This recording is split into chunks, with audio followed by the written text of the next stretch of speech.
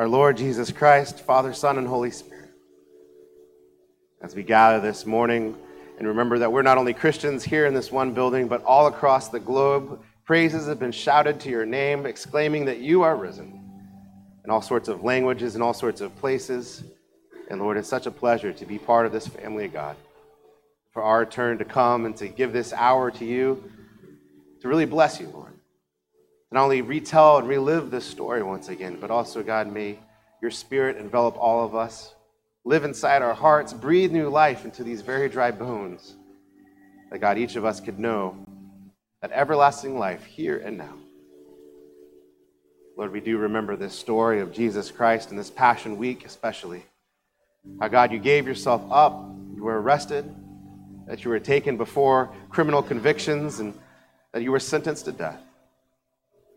That you were brought up on the place of the skull, and that when you were placed there and crucified there, you cried out your last words.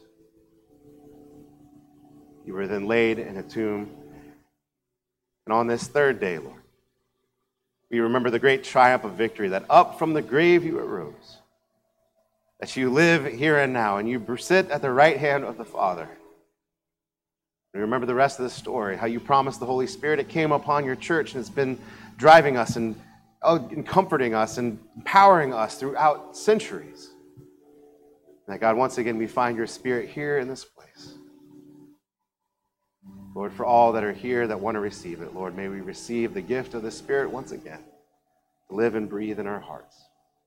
This is our story, Lord, and it's above every other story of our life. No matter what somebody would tell us, no matter what we go through, no matter how it treats us and how badly it becomes, we look to you and we remember your story. Because, God, we know that in faith in you is our only hope. God, as we're here, we do know that even in the midst of having life eternal, there's still the bumps and bruises of this world. That this ocean that we are on, so to speak, will constantly rock us and tilt us and turn us. And so we do take time, Lord, to pray for those who need comfort here today. God, we pray for those who are sick, those who have been given bad news by the doctors. We pray for those who mourn and look for the loss of a loved one. We pray, Lord, for those who are going through all sorts of difficulties, whether it be financial or loss of a job. We pray, Lord, for those that are trying to make ends meet. Pray for relationships that can be broken. We pray for people that are around the world and separated from their families. We pray for our first responders. We pray especially for those who are separated through war, through tragedy, through famine, through plague, that have been separated from one another. And we pray, Lord, for their uniting once again. God, we lift up those who are hungry. We lift up those who have addictions. We lift up those, Lord, who just have all sorts of burdens upon them. God, we know in our own strength we don't have enough. But we hand these to you. Place them in your hands. And trust, Lord, that you will guide us as we do our best to follow you. Lord, for those that come this morning to seek your special touch, may you be upon them. May you bless them and hold them and keep them and work in their life and their hearts and their spirit.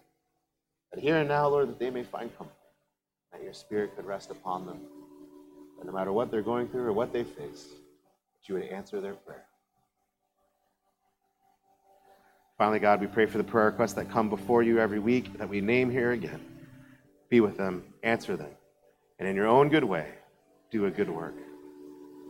Finally, God, we pray that prayer that marks us as your followers when you instructed your followers what to pray. And so we pray together. Our Father, who art in heaven, hallowed be thy name.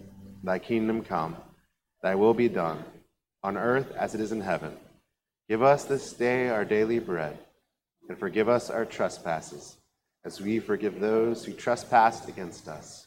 And lead us not into temptation, but deliver us from evil. For thine is the kingdom, and the power, and the glory forever. Amen.